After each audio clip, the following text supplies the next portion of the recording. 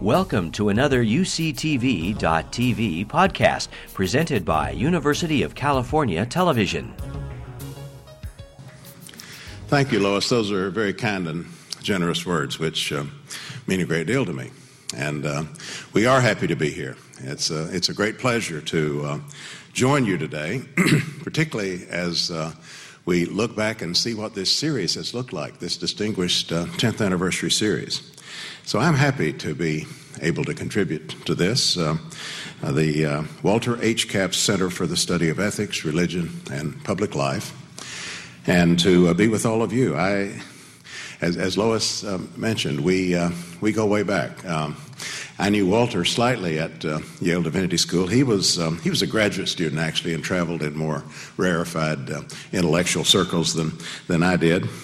Lois and I, however, were taking lots of BD classes together, Bachelor of Divinity classes together, and Walter's brother Don Capps, we lived on our hall in our dormitory, so I knew him somewhat more closely. Because of that earlier association, and Lois has already referred to this, there were roughly parallel tracks of our careers. I followed Walter's political ventures from afar with great interest. He and I came to the House together in the class of 1996. As Lois said, I was a recycled freshman, having served 4 previous terms and then been voted out as part of the 94 Gingrich Revolution. Walter had won election on his second try. He tried first in that 1994 year, which wasn't a very good time to try anything from the Democratic side. But this was one of the most competitive districts in the country, and so it was quite a big news item when Walter Capps took this congressional seat in 1996. My wife Lisa is with me here today, and our daughter Karen. We're very happy to be here with Lois, who has become a dear friend and a treasured colleague over these past 10 years. Lois is a member with whom I feel like I share as many values and priorities as I do with any member. We've been able to give effect to some of those values and priorities through our service on the House Democracy Assistance Commission, which engages and supports our fellow parliamentarians in emerging democracies. We've worked together on Middle East politics and policy, trying to promote Middle East peacemaking, to encourage a more constructive American role in that region. And we've both been part of the effort in the Congress to promote among our colleagues the kind of discussion of the faith politics intersection that I hope we can engage in here today. In thinking about today's assignment, I was struck by the tribute to Walter Capps voiced by one of his former students, Wendy Wright, in the forum held here about a month ago, May 10th. She was speaking explicitly of his legacy as a scholar of religious studies, but what struck me, and what I think would have struck anyone who knew Walter or who worked with Walter, was the parallel between what she said and the way we know he approached any undertaking and approached life in general. Let me just read briefly.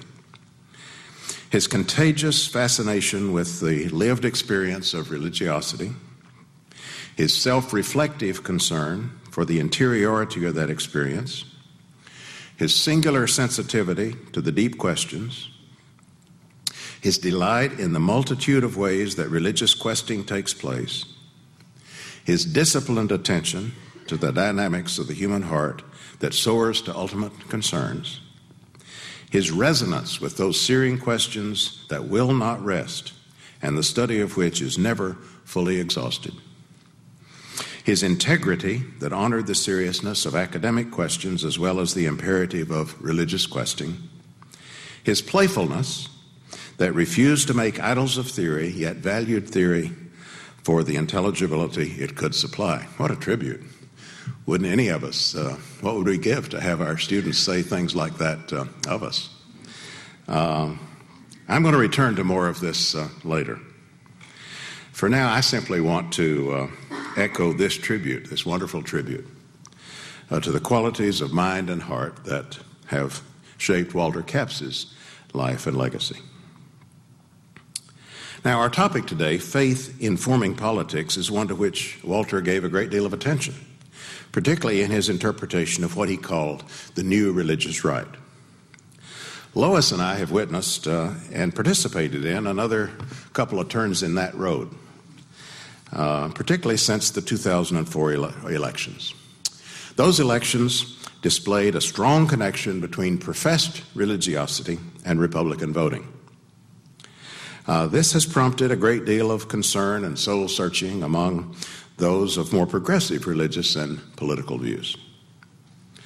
Now, all of this seems both familiar and ironic to those of us who came of age in the 60s, or indeed who partook of the ferment of those years at the Yale Divinity School.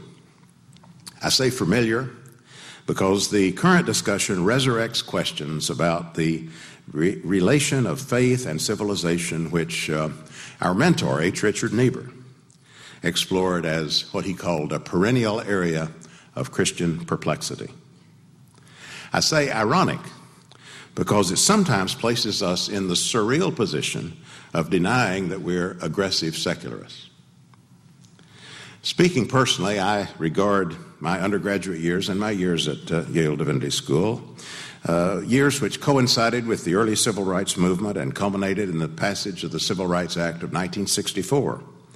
Regard those years as the time when my own political and religious identities were decisively shaped. Nowadays, religious conservatives claim the banner of faith-based politics for themselves, and their political leaders not only ignore the religious and moral roots of progressive politics, but often portray the entire Democratic Party as hostile to the faith connection. How's it come to this? Some of the religious groups that we criticized in the 1960s for their individualistic and otherworldly approach to faith have become politically mobilized.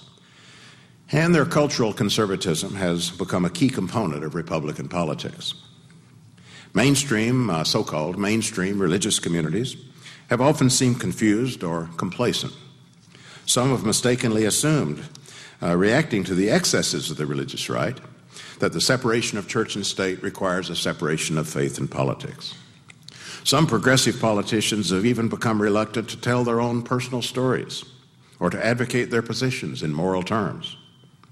Among many mainstream congregants, nothing has ever quite matched the clarity and the conviction of civil rights.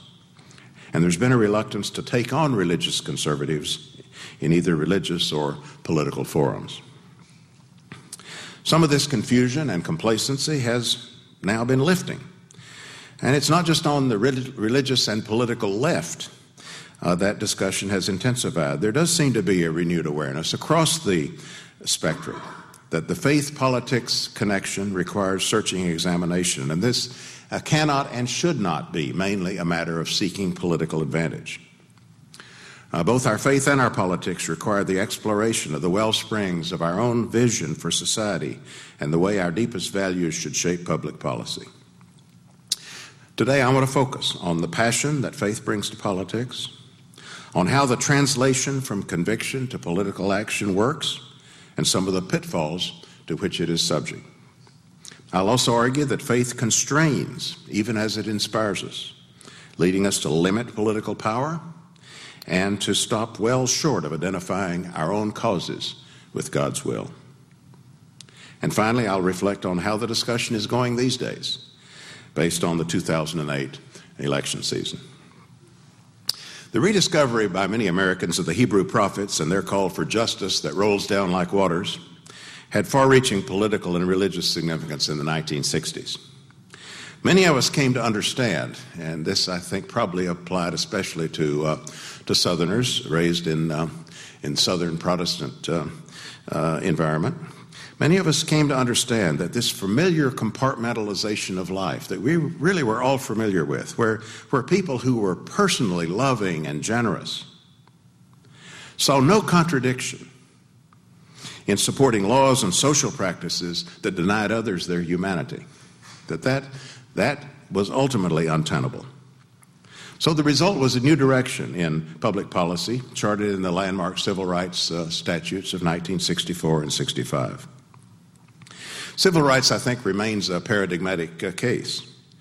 The prophetic imperative to do justice and love kindness, however, speaks to much of our political life. It requires us to cut through the welter of policy detail, to ask what government is doing in our name, to subject military interventions to just war criteria, for example, or to evaluate governmental budgets as moral documents. Faith inspires passionate engagement in the political arena, but that doesn't mean that it's always simple or straightforward to translate religious and moral convictions into social action. For one thing, our faith traditions themselves reveal diverse modes of engagement. Let me just suggest one example. Consider the biblical roles of prophet and peacemaker. The psalmist extols the blessings of kindred living together in unity. But then listen to the prophet Jeremiah, who rebukes those whose desire for peace leads to passivity in the face of evil. From prophet to priest, they've treated the wound of my people carelessly, saying, "Peace, peace," when there is no peace. The life of Jesus displays a similar tension. Some people, like Martin Luther King in our day, find creative ways of reconciling the roles of prophet and peacemaker. But often people of faith will be called to differing and even contrasting modes of engagement. Passion must also employ reason. In the legislative arena, the calculation of consequences is essential. One of the few times, and there haven't been many, but one of the few times in Congress that I have referred explicitly to my seminary background came last year during a caucus discussion of a Democratic proposal to put conditions and withdrawal deadlines on a supplemental appropriations bill on Iraq. One colleague stood up and said that because the bill did not immediately defund the war, he was not sure that he, as a former seminarian, could vote for it in good conscience. That prompted me to counter with the distinction, familiar from the first day of Ethics 101, between deontological and teleological theories of ethics, although I hasten to assure you I didn't use those terms. I didn't lay those terms on my colleagues, but you know what I was talking about. What I asked, what if the result of joining Republicans in a no vote on this attempt to condition the supplemental appropriations, what if the result of joining Republicans in a no vote because our proposal fell short of liberal members' notion of perfection was to bring it down? There was a real chance that would happen. What if the consequence was to forfeit the best chance we might have for some time to compel a change in war policy? What if the result was to show fatal weakness and division, and thus to compromise our longer-term prospects for taking foreign policy in a new direction? It was precisely conscience, I said, that required us not merely to measure our bill against an ideal standard, but to count the costs, calculate the consequences of possible defeat. Passion and conviction are compatible with seeking common ground with those who come to politics from other backgrounds or perspectives. Indeed, they often require it. The happy experience of the civil rights movement, and the civil rights movement was my first interfaith experience. The experience was that many people from diverse backgrounds can bring their deepest convictions to political advocacy, and at the same time ally with others whose backgrounds differ or whose background doesn't have a didn't bring a conventional religious perspective at all. This will often involve going beyond a specifically religious frame of reference, invoking the commonly held values and the shared aspirations of the wider community. It also requires a willingness to reason together, as opposed to viewing our religious convictions as debate stoppers. Religious conservatives sometimes resist this. They sometimes portray the search for common ground as requiring them, as one of my colleagues puts it, to check my Christian beliefs at the public door. There's also a tendency to see the invoking of universal values as producing a mere common denominator that lacks specificity or force. That, I believe, greatly underestimates the power of the fundamental principles of our constitutional democracy, which have deep religious roots but also find wider resonance. Certainly it would have come as news, wouldn't it, to Frederick Douglass or Martin Luther King as they invoked the Declaration of Independence to combat slavery and segregation, that making a universalistic appeal somehow diluted their passion or the force of their argument. What, however, if such common ground is not to be found? Obviously, there are sectarian rules and practices that individuals and communities regard as binding, but without any thought of trying to extend them to the broader community. But the boundary is not always distinct. The boundaries delineating what may legitimately be taken into the public arena that boundary is neither clear nor uncontroversial.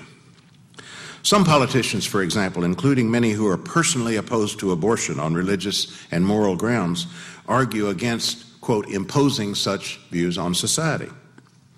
Others regard that position as unjustifiably preempting legitimate political debate. Or consider the issue of gay rights. Like abortion, gay rights evokes contrasting responses among and within religious communities. Many people of faith, for good reason, believe that gay and heterosexual relationships should be guided by the same moral standards of fidelity and mutual commitment. The law cannot compel such values, but neither should it stand in the way of their realization. Moreover, the denial of equal protection under the law to gays, which some rationalize in terms of religious belief, is likely to conflict with widely shared principles such as civil liberty or non-discrimination and equal opportunity, which themselves have strong religious pedigrees. So the best course often is to refrain from codifying a specific concept of personal morality, leaving the individual and the communal expression of conscience free. But we can't always resolve such matters simply by declaring them off limits for political debate. Those who oppose efforts to shape or sanction various aspects of personal morality often will need to challenge the proponents directly within religious and other institutions of civil society, as well as in the political arena. Now, many questions still surround the agenda for engagement. Not only what issues are best left free of governmental prescription, but also how to prioritize the wide range of issues with implications for faith and morality. Religious communities often seem to talk past one another. Conservative groups focus on matters such as abortion and gay marriage, while liberals stress questions of economic justice and war and peace. There's some convergence, issues like pornography, gambling, increasingly environmental protection, interestingly enough. All would do well to guard against the human tendency to address only those questions and heed only those teachings that they find convenient or comfortable. In the end, however, some selective judgment is inevitable, whether we're dealing with the codes of Leviticus or the admonitions of the Sermon on the Mount. Much depends on how we read and understand the Bible. Referencing scriptural commands, for example, as opposed to heeding the admonitions throughout the prophets and the New Testament, to attend less to the minutiae of the law and more to its weightier matters, justice and mercy and faith. Relating faith and politics is not merely a matter of obeying commands. It requires ongoing efforts to mine the riches of our religious traditions and to apply them to new and challenging circumstances. Now, even as our faith prompts passionate engagement in the political arena, it also raises warnings and suggests constraints on the form and content of our advocacy. Two constraints written into the Constitution, U.S. Constitution, checks and balances among the major organs of government, and the First Amendment's twin prohibition of the establishment of religion and the prevention of its free exercise, have deep religious roots and continuing significance in terms of our understanding of human nature and religious liberty. James Madison's reflections on the interior structures of the government reveal a persistent streak of Calvinism in this son of the Enlightenment. This passage from the Federalist Papers. What's government itself but the greatest of all reflections on human nature? If men were angels, no government would be necessary. If angels were to govern men, neither external nor internal controls on government would be necessary. In framing a government which is to be administered by men over men, you must first enable the government to control the government, and in the next place, oblige it to control itself. This view, interpreted by Reinhold Niebuhr as a landmark expression of what he called Christian realism, must be distinguished from the more simplistic anti-power ideology that persistently rears its head in American politics. Government's hardly the only realm where power exists or can be abused. In fact, political power can be used to counter or control economic, military, or other kinds of power. We must attend not only to the dangers of strengthening a given organ of government, but also to the powers and interests that might fill the vacuum if it's weakened. The realism rooted in our religious traditions provides an awareness of the presence of self-interest and self-seeking in all human endeavors, the necessity of using power judiciously as we pursue the common good, and the need for checks and safeguards as we recognize the vulnerability of power in all realms to distortion and abuse. The First Amendment also embodies religiously inspired constraints on engagement. By no means does it require a strict privatization of faith, but it does provide certain ground rules for relating religion to government. Religious conservatives often chafe at these ground rules and treat them as a secular imposition. People of faith need to understand that, on the contrary, the First Amendment has deep and firm religious roots. A brief look at the lineage of the Establishment Clause will reveal that Roger Williams and other proponents of the separation of church and state were far more focused on the church's integrity than on the state's prerogatives. What was and still at stake is not only civil liberty, but also religious faithfulness. The First Amendment and the tensions between the establishment and the free exercise clauses have been at issue in debates over President Bush's faith-based initiative. Now, such initiatives, for example, congregationally sponsored housing for the elderly paid for out of the HUD budget, the Housing and Urban Development budget, or Meals on Wheels. These faith-based initiatives have flourished for a long time in my district and across the country. They weren't thought of by the Bush administration. I thought Democrats actually, in dealing with this initiative, should have been more vocal in welcoming the president to the fray. But there was also good reason to voice concern, and sometimes that was the dominant theme about the ground rules. Religious organizations have taken pains, often by administering their social services through legally distinct entities, to avoid using federal funds for sectarian purposes and to ensure against discrimination in hiring and in the choice of beneficiaries. That's what Bush sought to alter, and it helps explain the faith-based initiative's difficulties in the Senate and in the courts. Finally, our religious traditions teach us humility, and that too should shape and constrain our politics. This is the point of the familiar story of Abraham Lincoln's response during the Civil War to a clergyman who expressed the hope that the Lord was on the side of the Union. In other words, God bless America. I know the Lord is always on the side of the right, Lincoln said, but it's my constant anxiety and prayer that I and this nation should be on the Lord's side.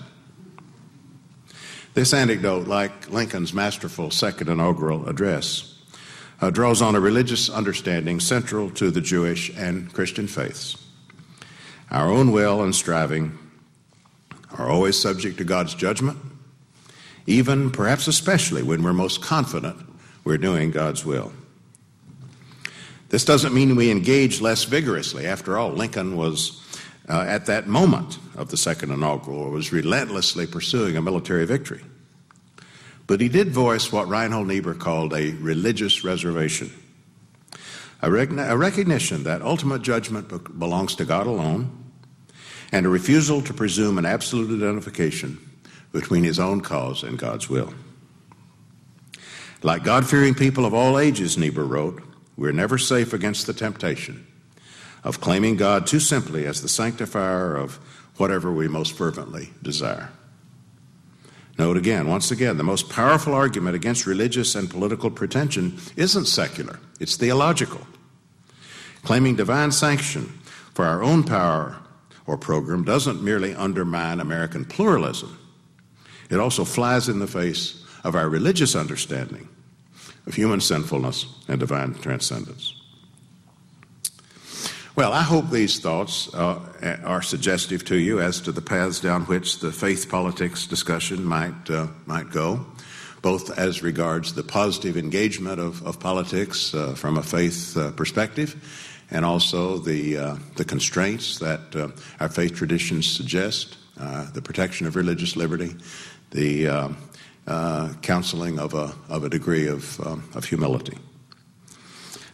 The current election season displays some hopeful signs, but it's produced its share of diversions and detours. And in concluding, I want to reflect briefly on those. Each of the three candidates who are still in the presidential race have demonstrated an increased openness to revealing their personal faith narratives. John McCain, who in the past has been reluctant to talk about spiritual matters, has brought his personal faith to the fore increasingly in recounting his POW ordeal. Hillary Clinton and Barack Obama have gone much farther in relating their religious and moral convictions to the issues they would face as president. This has been facilitated by forums organized by the Sojourners Organization and by CNN's so-called Compassion Forum, broadcast a few weeks ago. Now, the questions posed at these forums often reflected a lack of common understanding among the questioners as to what kind of information is pertinent or helpful as regards the faith-politics connection. Clinton and or Obama, for example, were quizzed about their favorite Bible stories, the details of their prayer life, when they had felt the Holy Spirit, and whether God created the world in 6 days. Time magazine's Amy Sullivan, whose book, The Party Faithful, has urged Democrats to engage on matters of faith more directly, suggested after the Compassion Forum that this line of questioning wasn't quite what she had in mind. And here's what she said. If the two Democrats hadn't tossed the occasional "when I'm president" into their answers, it would have been easy to forget that they're running to be commander-in-chief and not national theologian. As it was, they each at least had the good grace to look uncomfortable when the questioning veered away from policy and principles into piety. Their discomfort, Sullivan went on to note, was all the more striking because both Clinton and Obama have demonstrated a willingness to talk about their faith that stands out among their Democratic colleagues. Their ease and familiarity with religious language and communities, she observed, surpasses that of most members of their party, not to mention the GOP nominee, John McCain. Indeed, that ability and willingness to engage in ways that are both pertinent and helpful was evident at many points during these forums. Both candidates addressed the need for people of faith to find common ground with diverse others and to invoke commonly held values. They were quite articulate on that point. Both demonstrated a discriminating understanding of the separation of church and state. They brought religious and moral convictions to bear on a number of issues, including poverty, international health programs, torture, abortion, euthanasia. And both invoked the story I just told about Lincoln, interestingly. Obama, in response to a question about whether God was on the side of U.S. troops, and Clinton when asked whether God wanted her to be president. I particularly commend to you Obama's keynote address to the Call for Renewal Conference in 2006, a very thoughtful piece. So, the discussion has advanced in important ways. But then there's this matter of John Hagee and Jeremiah Wright. John Hagee, whose endorsement John McCain sought and received, and Jeremiah Wright, Barack Obama's longtime pastor. Both pastors have had their incendiary statements broadcast widely, and both have now been denounced by the candidates. This, too, we're bound to say, is not quite what we advocates of engagement had in mind. Both Hagee and Wright have tested the political limits of the faith connection, not merely in the extremity of their messages, nor in their close identification with the presidential candidates, but in the way they combined those two things. They've tested the limits in another sense as well. When Senator Clinton was asked in the Compassion Forum why, quote, a loving God allows innocent people to suffer, not exactly a new question. It was one of those moments, although she dealt with it gamely, it's one of those moments when the forum seemed to veer off course into theological realms unrelated to fitness for office. But what would you think upon hearing this view of how God acts in history? And I'm quoting, "All hurricanes are acts of God because God controls the heavens. I believe that New Orleans had a level of sin that was offensive to God and that they were recipients of the judgment of God for that." That courtesy of John Hagee. Or consider this from Jeremiah Wright, when asked about his comment after 9/11 that American chickens are coming home to roost. To quote the Bible, he said, "Be not deceived, God is not mocked. For whatsoever you sow, that you also shall reap." Now, these verses represent dubious theology, to put it mildly, and one would hope that religious communities and people of faith can figure that out without relying on theological musings from their presidential candidates. But to say the views are extreme is not to say they can be written off as irrelevant. I don't believe we would want someone with that view of God's agency anywhere near the levers of national power. And I suppose we're now on notice that the line between which moral and religious views are relevant to performance in office and which are not is not as bright as we might have thought that it was. The case of Reverend Wright raises a further question which is essential for people of faith to face, even as we criticize the way Reverend Wright himself handled it. You can think of it as the question of patriotism, of how one loves one's country. And it's in a way of, and it is a way, I think, of summing up much of what I've tried to say here today. In the days following Reverend Wright's National Press Club appearance, where incidentally he brushed off a question about his feelings toward America simply by referencing his years in the military, I was asked a good bit about this after the Press Club appearance, I referred often to an aphorism about patriotism I first heard from William Sloane Coffin in the Yale Chapel many years ago. "There are three kinds of patriots," Coffin said. "Two bad and one good. The bad ones are the uncritical lovers of their country and the loveless critics. Good patriots carry out a lover's quarrel with their country, a reflection of God's lover's quarrel with all the world." That's the kind of patriotism, a loyalty to our country, coupled with a determination to mend its flaws, on which America continues to depend. This isn't a monopoly of people of faith, but people of faith have a special obligation to seek a just society and to resist political arrogance and pretension. And it's here, in closing, that I want to return to the teaching and the example of Walter Capps. I'm relying here on Walter's reflections on the work of conservative theologian Francis Schaeffer, with the help of Robert Orsi's paper from last month's forum. After giving Schaeffer full and fair explication, as he always did, Walter drew an insightful parallel between Schaeffer's pessimistic and censorious view and the world denial of the early Gnostics. What Irenaeus attested to against the Gnostics, Walter said, must be attested to again.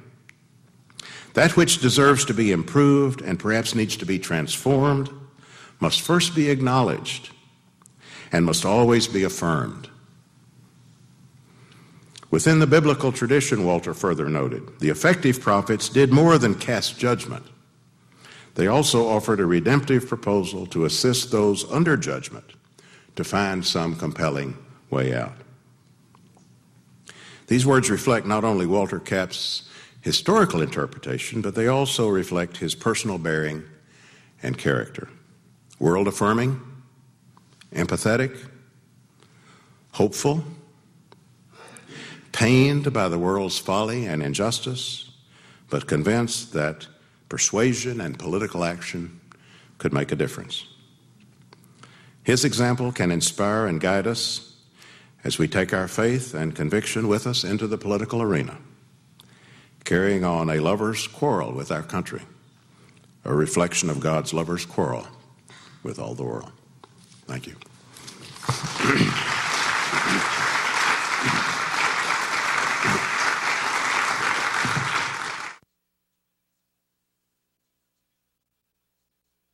Today, Senator Obama declared that he has quit his church. In light of what you have been saying about what is happening in 2008 with politics and the church, would you care to comment on that? Do you think that it was necessary? How do you feel about the senator's personal decision? We can't know whether or not he feels that he was betraying his own beliefs, but imagine if you were in his position. Could you comment on that kind of decision making? Thanks. I probably can't comment very satisfactorily, nor should I try. My wife and I and daughter were watching the TV reports of the latest episode that led to this, and it was Jeremiah Wright and then some, in terms of this priest who was in that church.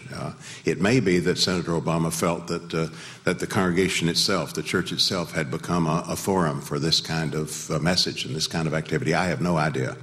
I'm working like you are from news reports, and so I'm not going to try to judge it. It seems to me that it's a serious diversion, but it is a diversion from the business of the campaign, including the business of relating morality and conviction and policy, which ought to be central to the campaign. And so I think Senator Obama does have to deal with it. I won't presume to judge exactly at this point what method of dealing with it, what method of separating himself is most appropriate. I like what you said about the weight of your matters and mercy, judgment, and faith. Not straining at a gnat, swallowing a camel. I agree with that.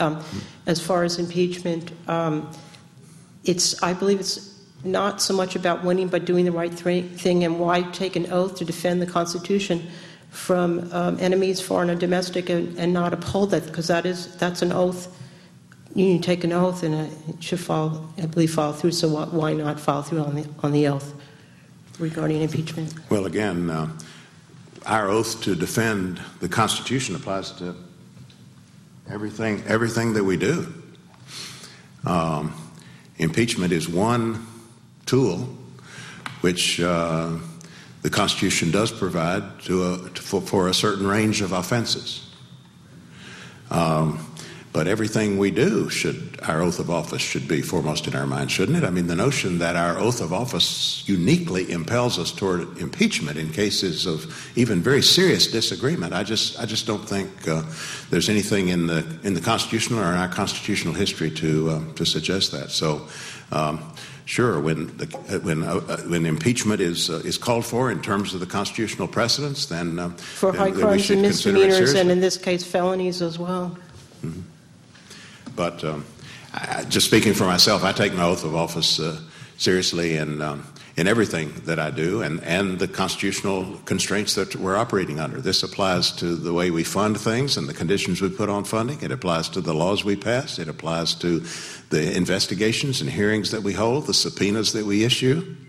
There's nothing unique about impeachment in that regard. It's all it's all tied up with constitutional morality. Would you say impeachment was more Old Testament or New Testament? No, I'm kidding. To get off of the impeachment topic. There's been some interesting discussion in the popular media that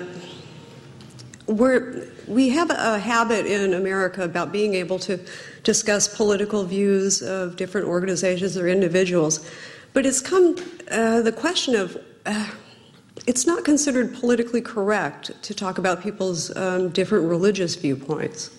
And I was wondering why you think that is true, that we can question people about political topics, but you can't ask them about their individual religious beliefs or argue with, certain types of religious beliefs if you're from a different belief system.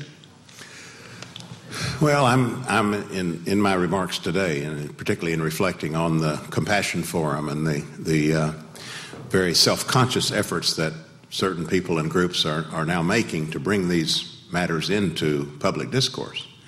I'm wrestling with that myself, and I don't have a bright line to draw, but I was trying to suggest some of the kinds of questions that I thought, while they may be very important religiously, they may be important to someone's own faith life and experience. I don't believe that they normally would have a direct connection to performance in office, and therefore would have a place in a presidential campaign debate. Let me try to restate what I think we're seeking here is not so much discussions of religion for religion's sake, so to speak. What we're doing is recognizing that in our public life and in the life of most of us who are in politics, there are underlying moral and religious beliefs, convictions that have shaped, very importantly, what we stand for and what we aspire to. And that we need to be more forthcoming about that. Partly it's a matter of communicating effectively. Partly it's a matter of candor and being understood. But I do think in all of this we are not claiming a kind of exclusive purchase on the truth. In fact, we're reaching out in ways that I described. We understand that people without conventional religious backgrounds are often share these moral concerns and become partners in these efforts.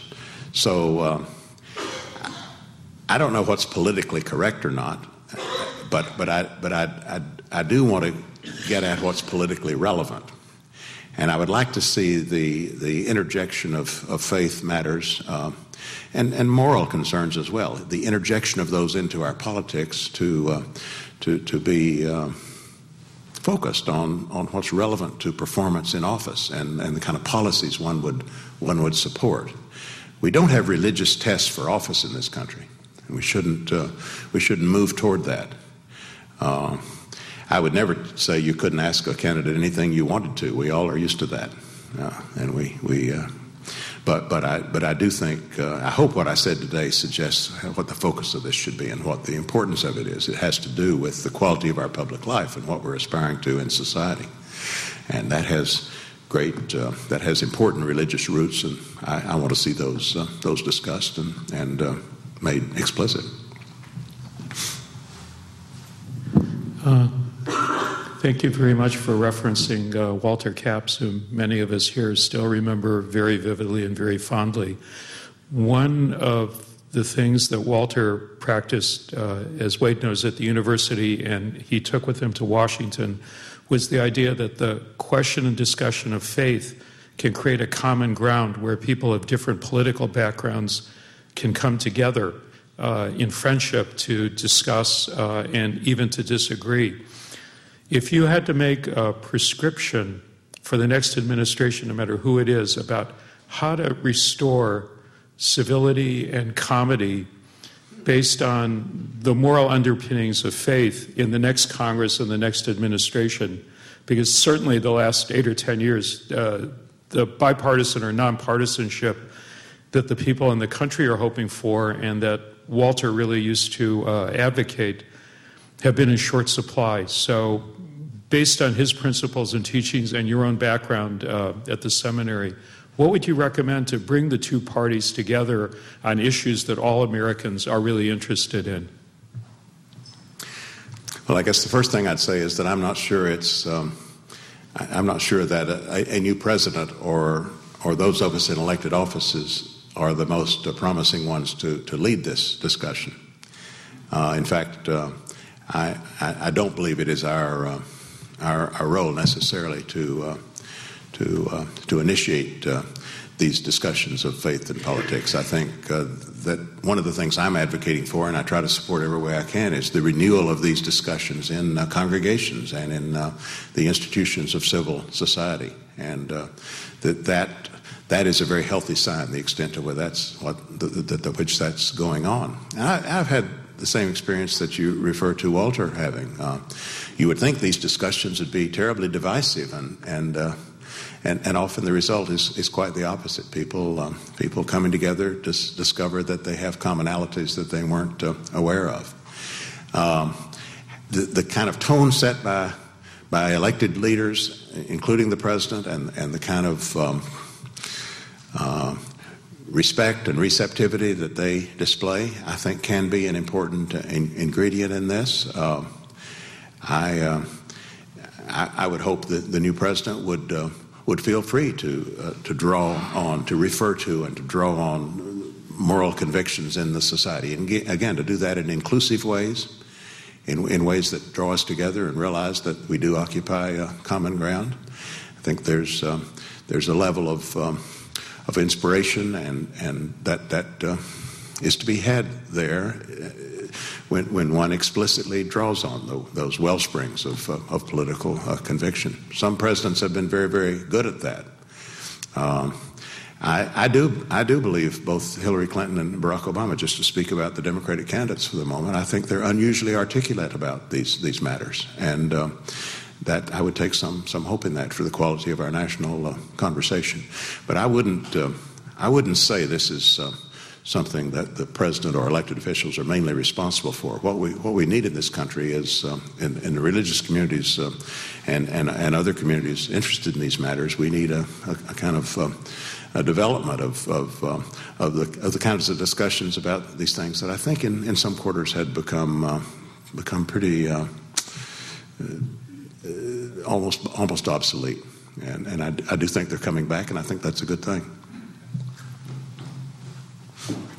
Perhaps this will follow along with the previous question a bit, but you can tell, well, you've been to our community before, visiting your son when he was a student, and you can surmise correctly, I'm sure, that this area very much wants us to protect our environment as both elected officials and also from the grassroots level.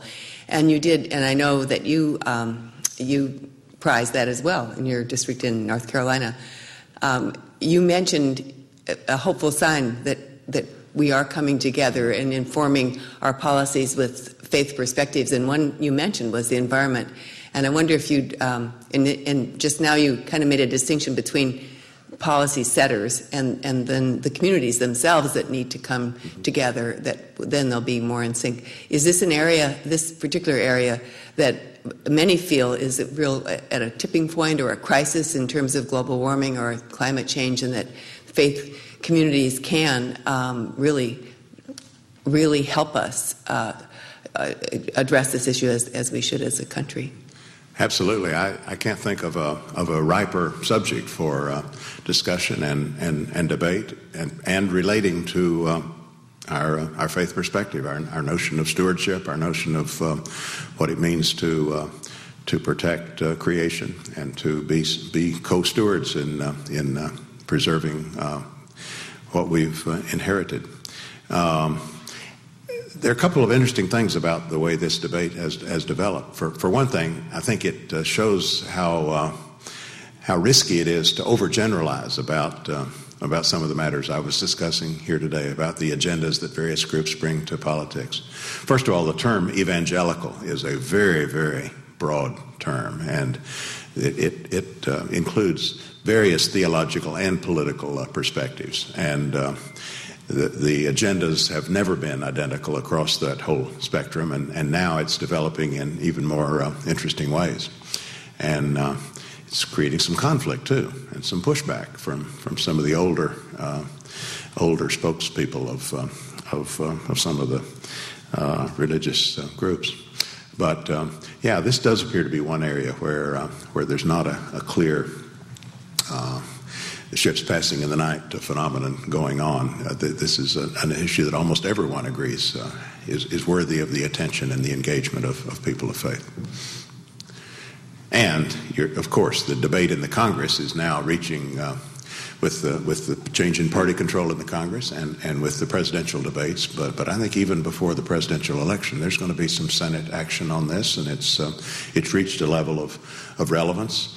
Even former detractors are now saying the scientific evidence is incontrovertible, and so this is a very ripe issue for policy initiatives and also for moral reflection.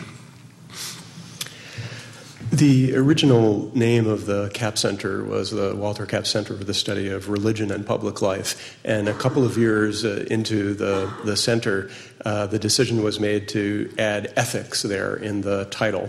And there were a couple of different reasons for that, but I think it was also to really try to suggest the broad and deep stakes involved in the types of issues that Walter Capps was involved with and that the center was involved with. And I wonder if some of the problems with talking about religion that you were describing and the kind of bizarre detours and digressions that those conversations take has something to do with the fact that it's really difficult to talk about ethics in our culture. People can talk about whether something was criminal, or they can talk about whether it was against a certain moral creed, but it's not that easy to talk about ethics. And that's sort of, I think, part of the problem of the sort of lack of debate and dialogue in so many important areas. And I wanted to salute your work with the House Humanities Caucus, because I really think that the humanities are a way for people, not just for students, but for all people, to somehow engage some of the deepest issues about human behavior, about identity, about self and other,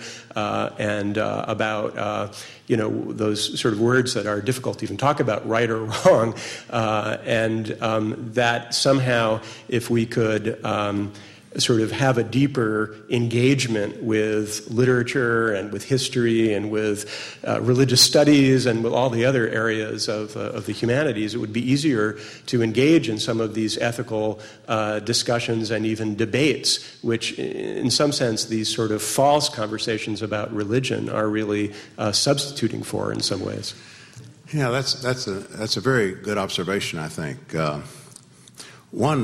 One thing that is striking, however, is that as hard as it is sometimes to talk in explicitly ethical or moral terms, that is an area where common ground often is to be found among various religious traditions and others who may not have conventional religious backgrounds, and so it's.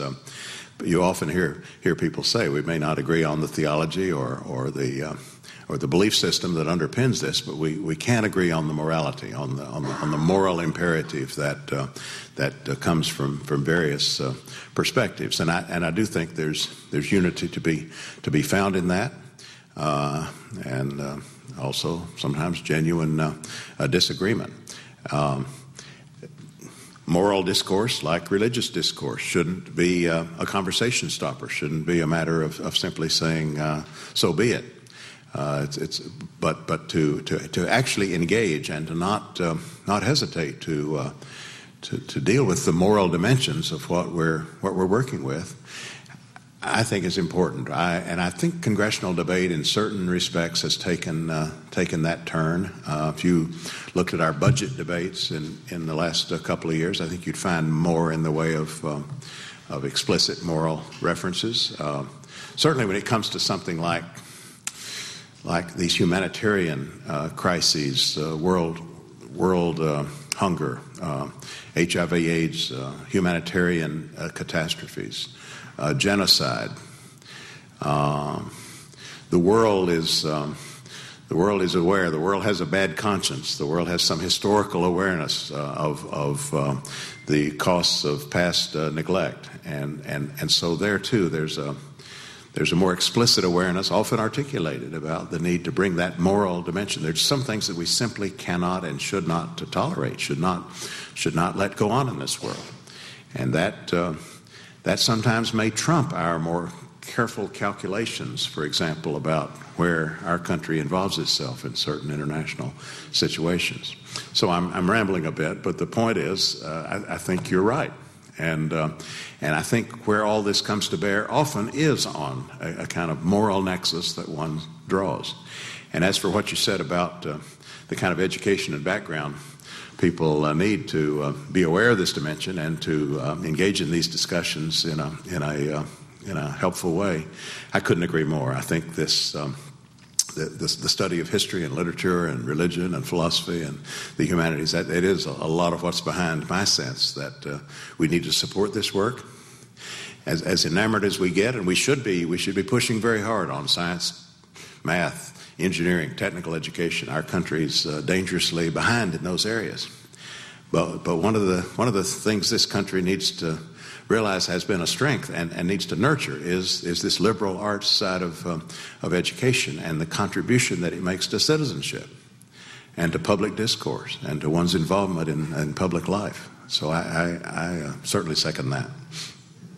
Please join me in thanking Congressman. Thank you, Clark.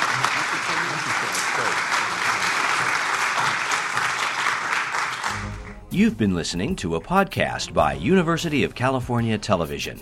For more information about this program or UCTV, visit us online at uctv.tv.